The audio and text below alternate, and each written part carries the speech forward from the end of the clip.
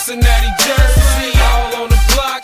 We get it in. I'm in my Cincinnati hat. Good day and welcome to the Cincy Slangin' Bearcat Basketball Podcast. I'm Coomer, joined, as always, by Hummer. Hummer, what's up, buddy? You already know it's a great day to be a Cincinnati Bearcat basketball fan, Coomer. And John Brandon is still on his way to the Hall of Fame.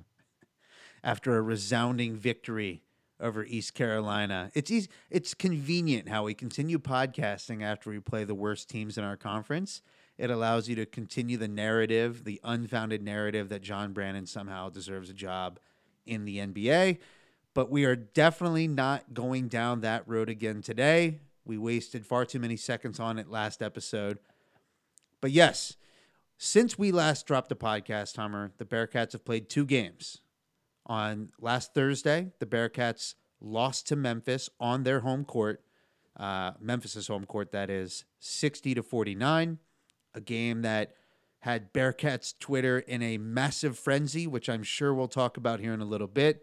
And they also then played again since that, and they hosted East Carolina. To no one's surprise, they beat their heads in 82-57. And before we kind of get into what we like, what we don't like, what we love, what we hate, let's go back to the Memphis game, Hummer. And I want to give you a chance maybe to go on your soapbox here. The officiating, the elephant in the room is that the officiating in that Memphis game was so atrocious that we're actually going to touch on it on this podcast. And we take pride in not talking about officiating, but it really was a travesty in that game. Yeah, and frankly, the other thing that upset me is not only the officiating, but I made the drive an hour and 45 minutes from my house to attend the event of the week, the Harrisburg Bearcat Watch Party at Gilligan's Pub and Grill. Event of the young decade, my man. Like, this was the event of the decade. We had a watch party, our first Cincy Slangin' watch party in Harrisburg, Pennsylvania. And the turnout was disappointing, Hummer. Well, I want to say that. The two best people were there. No, it was fun. But, yeah, we're looking at that, and I'm going to talk about the officiating in a bubble. I don't want it to seem as if this is what lost us the game. More of it lost us the opportunity to win the game. It was so bad that you had Jay Bilas on Twitter just shooting his head off about how bad it was. It wasn't just Bearcat Nation that was noticing this, which was actually kind of relieving in a sense, knowing that it wasn't just us this time. It's not just, oh, poor me, the Bearcats. But when you're watching Jaron Cumberland drive to the hoop and just get absolutely mauled more than once, consecutive back-to-back drives, to the point where John Brandon did something that, while I'm not a fan of it, I don't agree with just giving other team points, but he had to get a technical foul. In that technical foul, the no call, the technical foul led to basically an 8-point swing in the game when we were only down 2 at that point. But there was so many things going on in that Memphis game. The officiating isn't what lost the game. If we actually get down into the stats, there's a lot of things that we didn't like that we could have done much, much better to put us be in a better position to win the game outside of officiating. Look, I just thought that the Memphis game, it felt like a microcosm, though, for what's happening in the AAC so far this season. It feels like since we've come into conference play, Jaron's free throw rate has gone down, and the calls that he's getting and not getting from officials, and by getting, I mean he's getting called for charges almost any time he goes to the hole. And some are founded, right? We know Jaron has control problems on the offensive end in terms of, barreling into the lane. But this reputation now just seems to get him the offensive charge call at least once a game just based on his name at this point. And it's unacceptable. Some of these offensive fouls are just an absolute joke. And in that Memphis game, he was just getting hacked. And you're right. We couldn't hear the sound in the bar. But when you're reading Twitter and you hear that Jay Billis is validating the concerns that the Bearcat fan base has had for multiple seasons, let alone, even just the last few games, like this guy goes to the hole hard, he gets hacked, he draws contact, and he doesn't get the calls he deserves. And he's the reigning American Athletic Conference Player of the Year. He deserves respect. It's not the NBA where you're going to get superstar calls necessarily, but just call the fouls that are fouls. And in that Memphis game, it took away UC's opportunity to pull off the comeback, to pull off the upset, and to really put ourselves on the map in terms of getting an at-large tournament bid. So it was an extremely frustrating game from that standpoint. You're right. We shouldn't harp on it any longer than we already have, but it definitely deserves mentioning because it was a joke in terms of how they officiated that game against Memphis. Yeah, and the only other thing, if there's any, I know the commissioner's not on Twitter. It's really weird to see the American Athletic Conference commissioner not on social media platforms. To be able to hear that, but only that, just to also, I guess, spread news like other normal conferences. But if he is listening, because he's a big fan, I heard, of Cincy Slangin'. At least that's what I hear. Fact. It is not a charge when a player's driving to the lane is in the air and the defensive player slides in to quote unquote set their feet. That is not a charge. Well, that's kind of a pet peeve of mine in general, just about the sport of basketball. It's time they get that out of the game. This whole idea of being an off-ball defender and sliding in at the last second to draw a charge as if that's real defense. It's not real defense. Get it out of the game. It's a dangerous play. It's not worth applauding. It's not worth clapping for. Coach K, you're to blame for this. You're the one who made this kind of play extremely popular amongst college basketball players. So, let's get it out. Anyway, moving on, Hummer. We've had 2 games since we last spoke. We had the East Carolina game, a beatdown. We also had the Memphis game, a frustrating loss on their home court. So let's just put the things in perspective in terms of what we love and what we hate about what we've seen recently from the Cincinnati Bearcats. And I'm going to go ahead and give the floor to you. What have you loved or what have you hated recently in terms of this team? I have a love-hate relationship with everybody's favorite player on this team, Jaron Cumberland.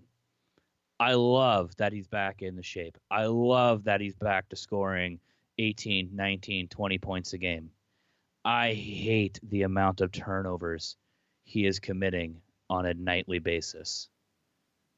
And it's not, obviously Jaron in particular has had turnover challenges, but he's the one, he's kind of leading the team in a direction that is going to continue costing us games if we can't find a way to cut back on them. In the Memphis game alone, Jaron Cumberland, how many turnovers did he have in that game? I see that he had 6 turnovers against Memphis, and our team had 16. We all know that this has been an issue for this team all season, and I'm glad you mentioned this. This is a great topic to bring up because after the ECU game, after defeating East Carolina, John Brandon officially announced that Jaron Cumberland is now the official point guard of this team. He's going on ball more often, and in a lot of ways that's great because he's the best passer on this team. He's 6'5", he can see over the defense, he can make passes over the top of the defense. But if turnovers continue to be an issue, that's going to be a problem for the Bearcats, especially when it comes to playing top competition. Yeah, in taking a look at the ECU game, and I think this is a trend we'll probably get into later, but it's a team that's not very good. It's not really providing the Bearcats a lot of competition or a challenge, if you would. And he played very well. He only had 2 turnovers. He had 7. So on the other side of that is you have guys like Trey Scott who are also turning the ball over a lot. So another, bad as a whole, not to just single out the team, we're having a lot of turnovers. We're playing ECU, and we still had 12 turnovers against a team that's not very defensive oriented. They're obviously not very good on the offensive side of the ball either. This is something where I think we should have saw an improvement from a play like that where we could have gotten under 10 turnovers. Yeah, against ECU, that was kind of the benchmark I had going into that game. I would have liked to see us go 10 or less on the turnover column. Finished with 12.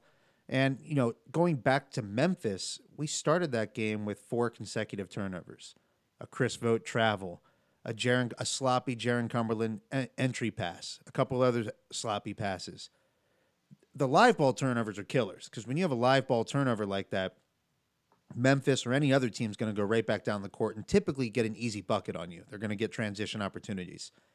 And if we're going to pull upsets going forward, if we're going to beat Houston, if we're going to beat Wichita State, if we're going to, find a way to beat Memphis on our home court, which I think we will, turnovers have to go down. They have to trend in the opposite direction. And hopefully the ECU game is a start of that. But you're right. If it doesn't, this is going to continue being the pet peeve of the Cincinnati Bearcats this season. Yeah.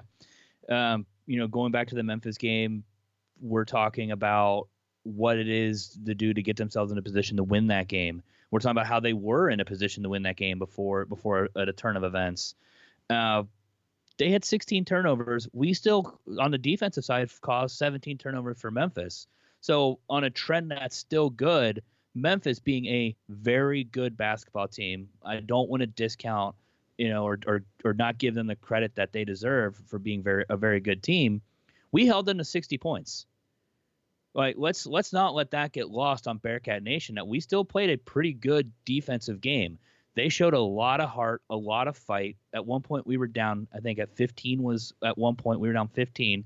We went on a run to go up one. 18-2 run. We went on an 18-2 run, and the turnovers are a big deal because if you look at KenPom, the defensive efficiency of the Bearcats now is top 30 in the nation. They're ranked number 28 in defense right now. If you turn the ball over, you're disrupting that defense's ability to be effective.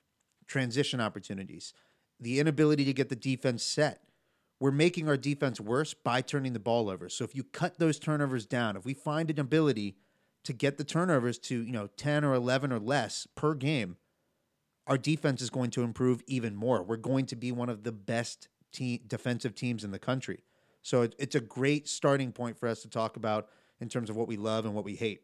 On that same front, Hummer, I'm going to say what I love. You mentioned Cumberland's turnovers. I'm going to say what I love, though, is his conference play thus far. His offensive rating in conference play so far, 109.7. He is absolutely 100% unequivocally back, and I love that. Guess who's back again. Cumby's back. I love the transparency you have for the soundtrack of your life on this podcast. When we talk about something, it's quite obvious what's playing in your mind as we talk about things. But Cumberland, his play in conference so far has been exceptional. John Brannon's saying that the ECU game is when he officially became the point guard. I don't necessarily think that's the case. I think he became the point guard that very first conference game against UConn. We saw him running the show in that game. We saw the second half against Tulsa when he's running up and down the court, finding Trey Scott for a drop-off pass for a monster slam dunk, finding Javen Cumberland for easy open three-point looks. Jaron Cumberland is running the show offensively for this team. He's scoring, but more importantly, he's facilitating in an exceptional way right now for the Bearcats. Yeah, and I'm not necessarily going to agree with you that he was 100% the point guard for UConn. I think he was becoming the point guard starting in UConn. That's when the beginning of the quote-unquote Brandon point guard Jaron experiment began. But it's definitely solidified. The right guy is going to, I think, be handling the rock because he is so good. His vision on the court is incredible. How he's able to find some very creative ways at getting assists and getting the ball to the other side of the court or getting it to players, getting it to down low to Chris Vogt on some passes that sometimes you're like, whoa, what are you doing? But then you forget that he's 6'5", passing it to someone who's 7 foot. And they have very large wingspans and can get those types of passes. But Jaron's very good at doing that. He's also very good at getting into the lane, as we all know, and getting fouled when they actually call them. And with the kick-out passes, you mentioned, you might have mentioned, or you're going to mention it, Zach Harvey, the play of Zach Harvey. Tonight, I saw some crisp passes from Harvey that I'm sitting there thinking, wow, if later in the season he continues to improve and we can get him in there in a rotation with Jaron Cumberland, being able to be able to swing the ball out, Jaron driving to the lane, passing it out to Harvey, then can take that extra pass in the corner down to, a Javen Cumberland who's wide open for a three, or your boy Keith Williams wide open for a three. I think there's a lot of stuff to look forward to with what Jaron's able to accomplish and what other guys on the teams have from a skill set perspective. Well, Jaron's effective field goal percentage on the season is below 50%. It's at 47.1. His true shooting percentage is barely above 50. But if you take it to conference play, Jaron Cumberland is at 56.6 on effective and 59.9 on true shooting percentages, which is almost top 5 in the conference at this point. So he's back, man. I love the intensity, the energy. I love his spryness on the court.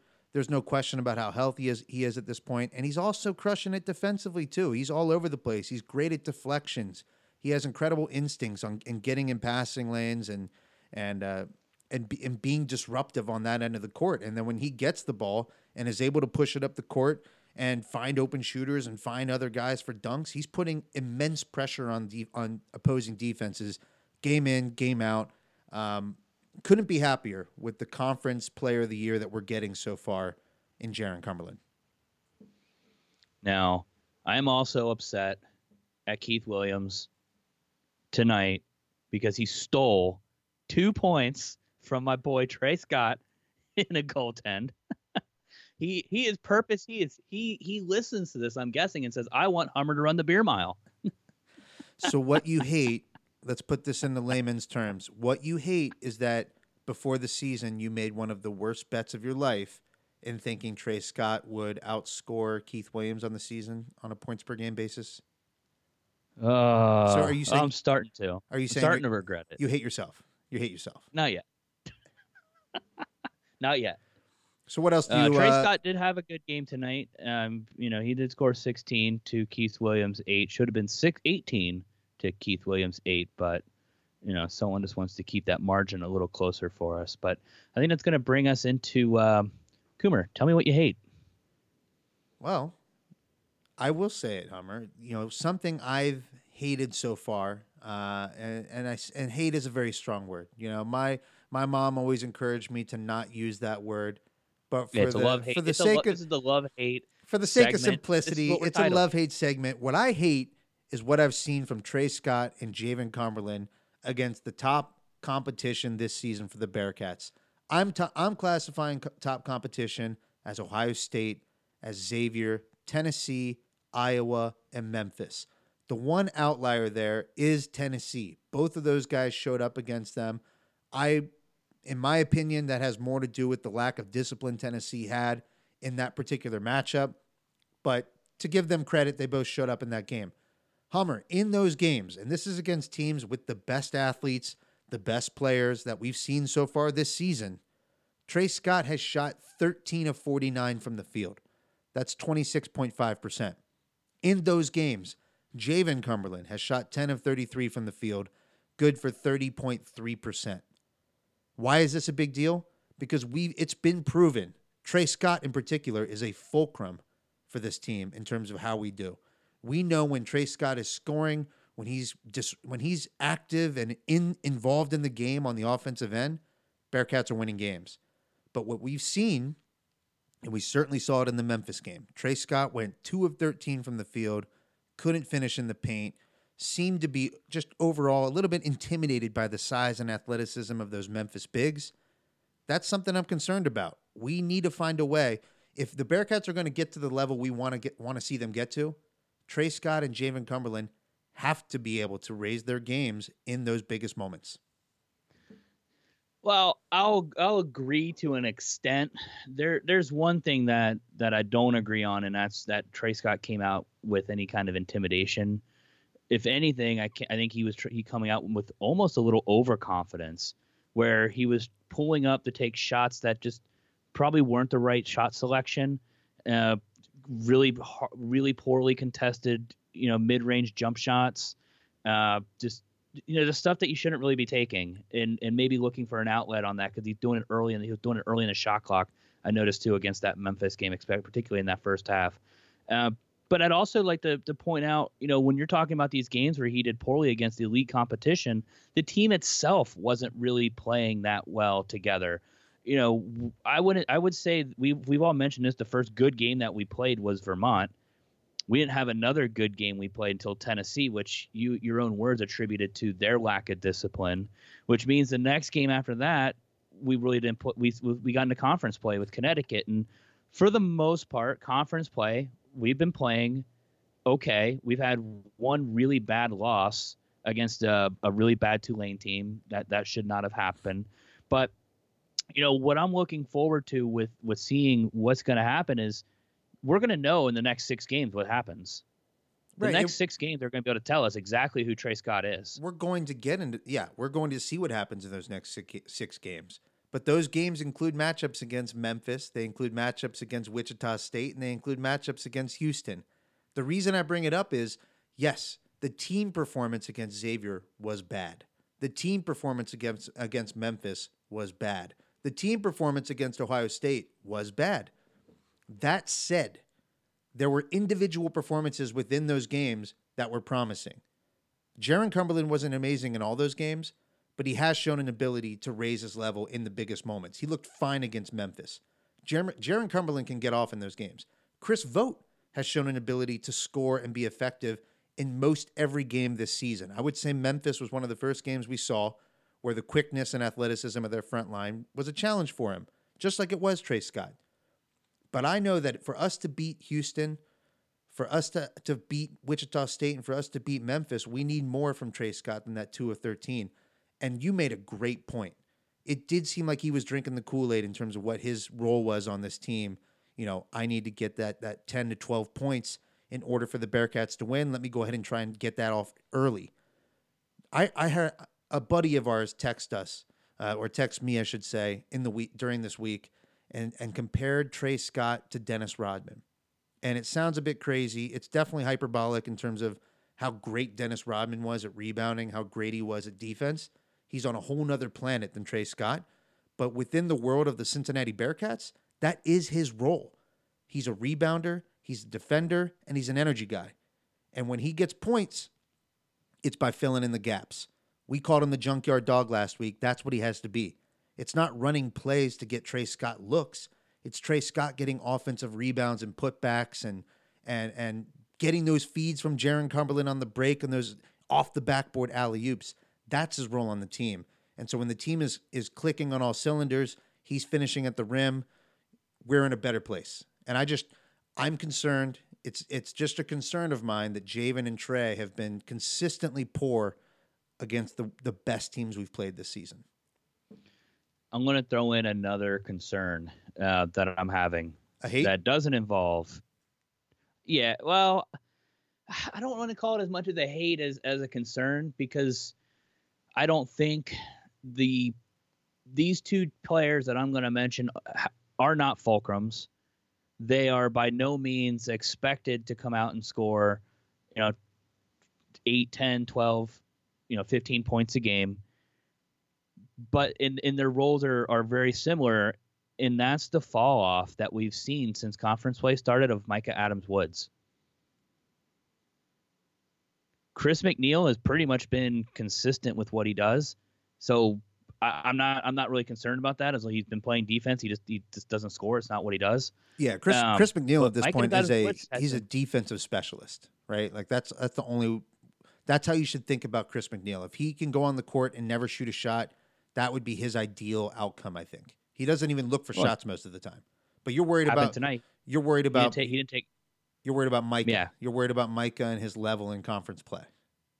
Yeah, because we were seeing him take a lot of shots. We were seeing some confidence early on in his game. That's what led you and I to have the discussion on here about maybe we should see Micah Adams-Woods starting over Chris McNeil. And we did see that happen, and we saw some success from it. But ever since conference play, we've definitely seen a fall off for Micah Adams-Woods. He's not taking a lot of shots, not making a lot of shots. Maybe that's by design. Maybe that's what he's been told his role is trying to be more defensive specialist as well. But I don't think he's made in single game in conference play. I don't think he's made more than one shot in a game. Yeah, it's interesting. He's not going to be dropping those 10-point games on a regular basis. I understand why it's being brought up as a concern, but I'm not as concerned about it. And the reason is he's not going to be a guy we rely on heavily on the offensive end this season. He's long. He defends well for a freshman. And when the ball swings to him on the perimeter, he's a threat to shoot the ball and to knock the shot down. And that is just as important as actually putting up the shot to begin with, because the defense has to respect him. And when they respect him, it means they can't be as tight on Jaren. They can't be as tight on Keith. They can't be as tight on Javen.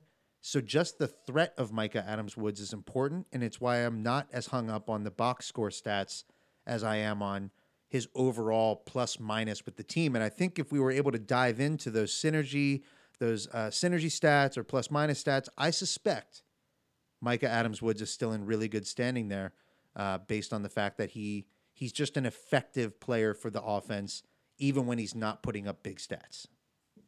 Yeah, and I understand what you're saying there. There's a reason why he's still in the starting lineup. There's a reason why we're not calling for him to be benched in terms of being in the starting lineup. He's still quality and he's still able to contribute to the team.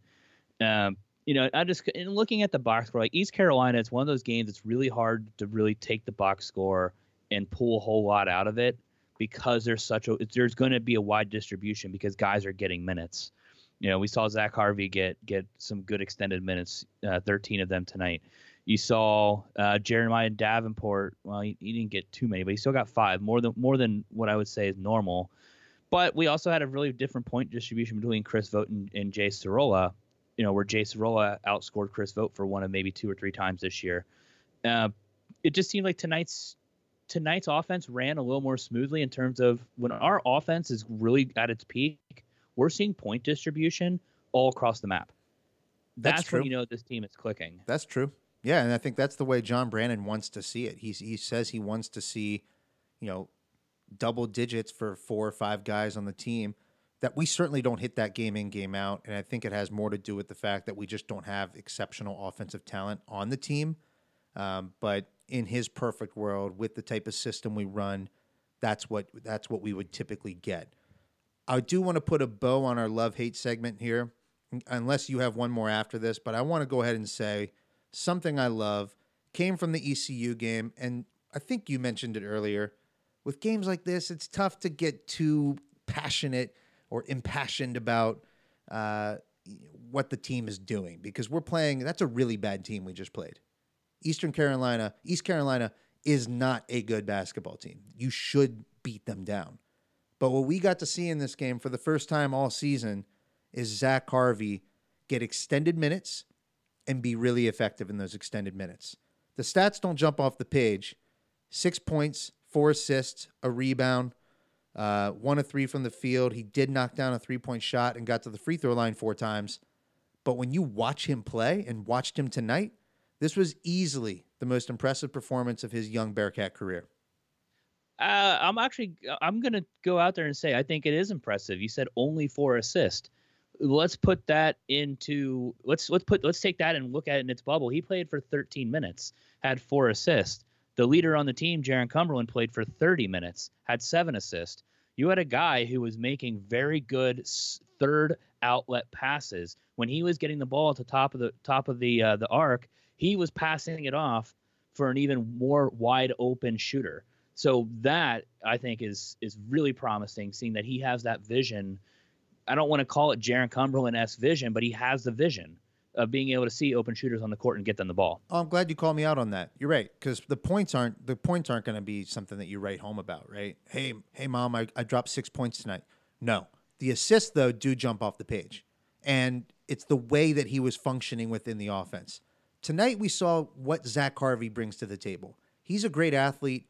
He moves really quickly out there, but it seemed like he actually fully grasped what the offense is trying to do. And so when we say crisp passes, when he's swinging it quickly and decisively with the speed he does, folks, it's not normal for every player on the court to do that. There are plenty of guys who are on our team who don't make the pass quickly. Even Jaron Cumberland sometimes holds it too long. Zach Harvey was taking one or two dribbles and making an extremely quick pass, not only in the time of his decision, but physically the ball was flying to the shooter accurately, and it led to a Javen Cumberland three-point shot. It led to us breaking down the defense a couple times. He had a pick and roll opportunity. He had a great feed to Diarra at one point. He got to the hole at one point and dropped it off to Sorolla, who caught the ball and finished against ECU. Honestly, this was a really promising performance from Zach Harvey. Some people are attributing it to just getting healthy after reconstructive ankle surgery back in February of 2019. I'm sure that's part of it, but he's been practicing and he's been playing. So in that case, I think you're healthy enough to play at that point. This to me seemed more like less to do with his health, more to do with the game is starting to slow down for him. He's starting to feel more comfortable at the college level in the John Brannen system. And that's a really good thing for Bearcats fans, for the Bearcat basketball team, and potentially giving us another contributor off the bench going forward in conference play. Yeah, let's remember that Zach Harvey, the freshman, and he's a freshman that's not redshirted. If we're looking at Zach Harvey and saying, "Oh, well, top 50 prospect," if you can't be calling him a bust. No one should be saying that at all, because he is a freshman, and most freshmen do not come off their freshman year and just go crazy. When they do that, it's because they are typically already NBA ready players that are going to be going one and done.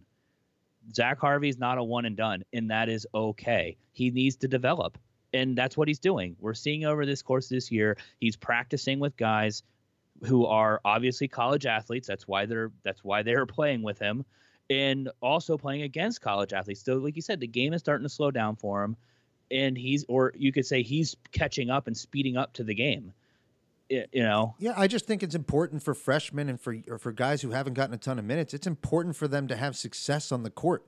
I think this was part of the problem with Mamadou Diarra for he's been with the program now for 3 years. This is his third year with the Cincinnati Bearcats. He's just starting to experience success on the court. When he checks in and plays his 7 minutes, he leaves the court and he's thinking, I just did a damn good job out there.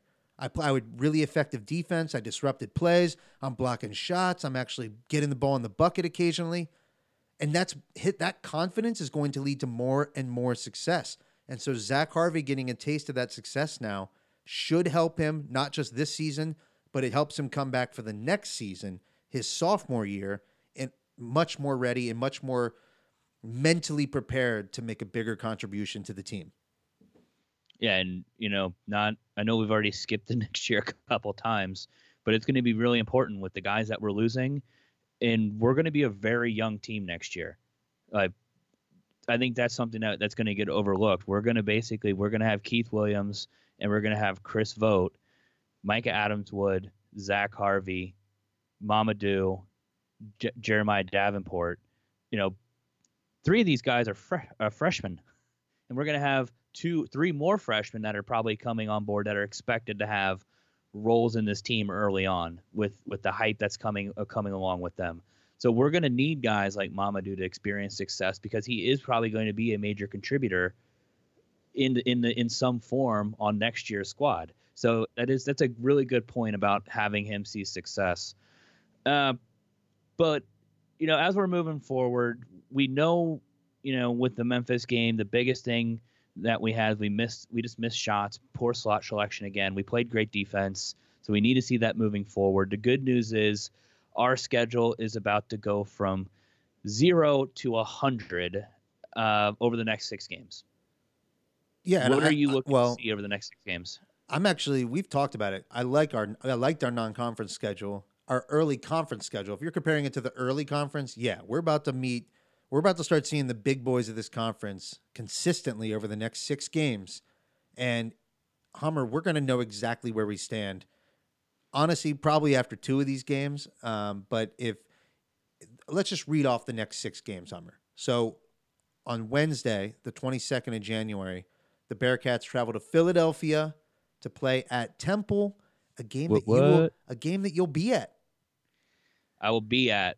And for anybody listening in Philadelphia, the Alumni Association is getting together at the Draft Horse Pub and Grill on Temple's campus. We will be getting there. I'll probably be there at 5. I'll probably get there at 6. I don't know, but Get there early, have some fun, get warmed up for the game. yeah, and I want to get. We're gonna go into the game early, or prior. I want to check out the shoot around. We got some pretty nice seats. I think mine's right behind Dan Horde, on that front row. Say hi to Dan and Terry for the podcast. Don't know how I pulled that off.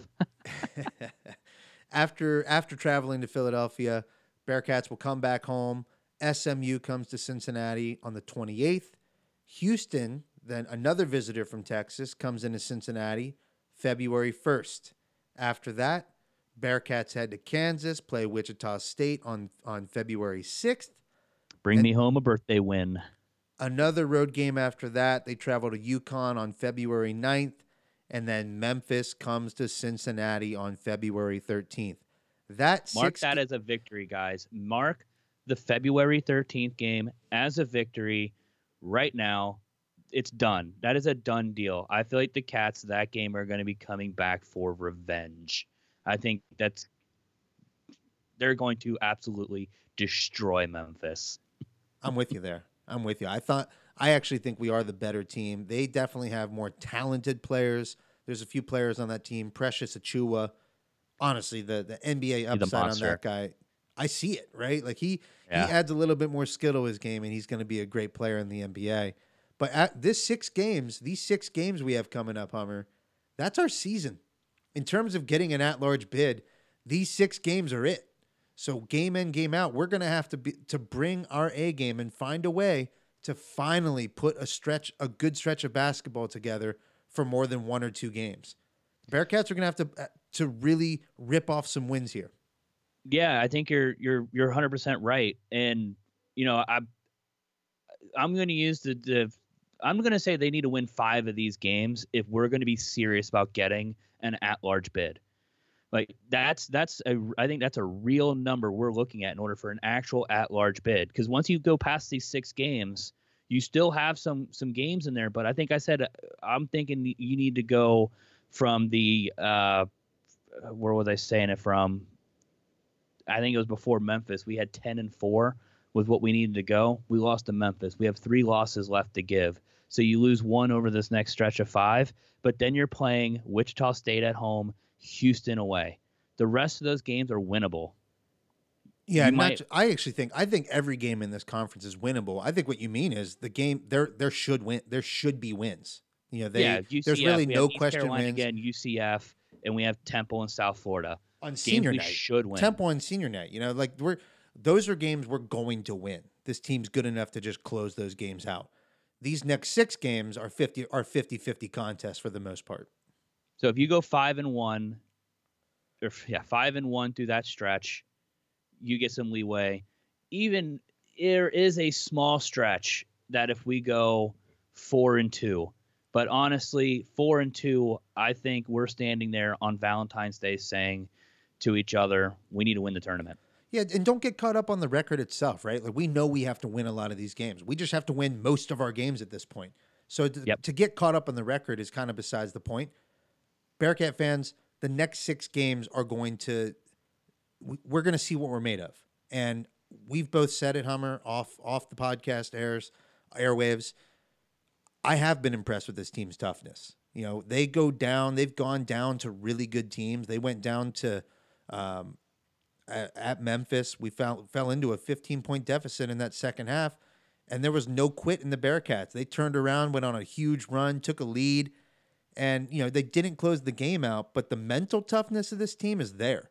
They bounced back, and Jaron Cumberland in particular bounced back after a game against Colgate that they completely gave away, and that Jaron shot the worst shot in Bearcat history, yet he's come back and is playing some of the best basketball of his career. So I have no question. There's no question in my mind about the mental toughness this team has. Now it's about going on the court, executing, and ripping off some wins. Well said. Before we head off here, Hummer, I did want to make mention. I like making mention of our upcoming opponent here, Temple. The only game we have this week. They are an excellent defensive team. They're top 20 in KenPom defensive efficiency. However, they're a horrid offensive team. They are 242nd in adjusted KenPom offensive efficiency. The Bearcats' defense should do wonders against them in terms of disrupting them, holding them to a low score. It's going to come down to how well we do on the offensive end. Can we resist turning the ball over?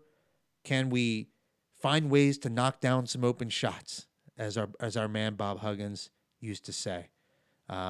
We'll see. Time will tell, but I'm really looking forward to this next stretch of basketball for the Bearcats.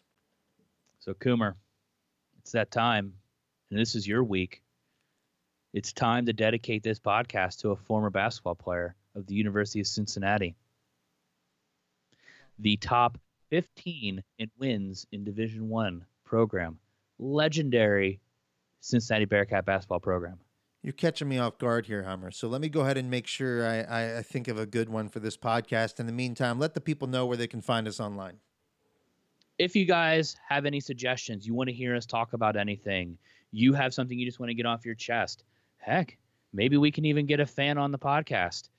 Reach out to us at Twitter at CincySlangin, or email us at cincyslangin@gmail.com. We are open to suggestions. We are really wanting to start having some other fan perspectives on here. This is something that we do. It's fun to record, and we really want to be able to get you guys involved as much as possible. We thank you for all the support that you've given us, and just remember to keep hitting up Retire 22. We're not going to stop that push until we get that banner in the rafters. Hashtag 22. Good call, Hummer. Let's get that in the rafters. In the meantime, I've got our dedication. Cincinnati will throw it in, and the Bearcats can play for the final shot to try to win the game. 15 seconds to go. Jacob Evans III dribbling up the floor against Quentin Rose. Rose went for the steal, did not come up with a ball. 8 seconds to go. Clark sets a pick for Jacob Evans. 4 seconds to go. It's up to Evans. He's near the top of the key. 2-point jumper. Bullseye! With 0.4 of a second to go. From just inside the top of the key. Cold-blooded Jacob Evans III with a 2-point jumper to put the Bearcats up 55-53. That right there was a call from the legendary Dan Hoard. Cincinnati Bearcats at Temple Owls. Game's tied 53-53. Jacob Evans takes the inbound, dribbles it up the court, buries a long contested two, the worst shot in basketball. But nonetheless, continues what ended up being just an absolutely epic season for the Cincinnati Bearcats in 2017, 2018. And Jacob was one of the main reasons for that. We all talk about Gary Clark. We know about Kyle Washington. Jacob Evans was an absolute stud his junior year. He ended up getting first-team all-conference honors in the American Athletic Conference, but just an awesome two-way guard. He was effective on the defensive end. You put him on the other team's best player, and you don't have to worry about them anymore. He was long, rangy, blocked shots, got steals. And on the offensive end, we know he was a knockdown shooter. He crashed the boards hard. He consistently made really big plays for the UC Bearcats. And given his efforts that season, he was actually able to leave the Cincinnati Bearcats early, go to the NBA draft, and get selected in the first round, number 28 overall, by the Golden State Warriors, where he's still out there making a name for himself today. He actually did just take a tough injury, concussion, plus a broken nose. So get well soon, Jacob. I know that's going to be a tough injury to bounce back from, but we know you'll do it. Continue making a name for yourself out there in the NBA. Bearcat Nation, Bearcat fan base is incredibly proud of you, and you represented and continue to represent the university in the best way possible to this day. So Jacob Evans III, this podcast episode is for you. Cheers.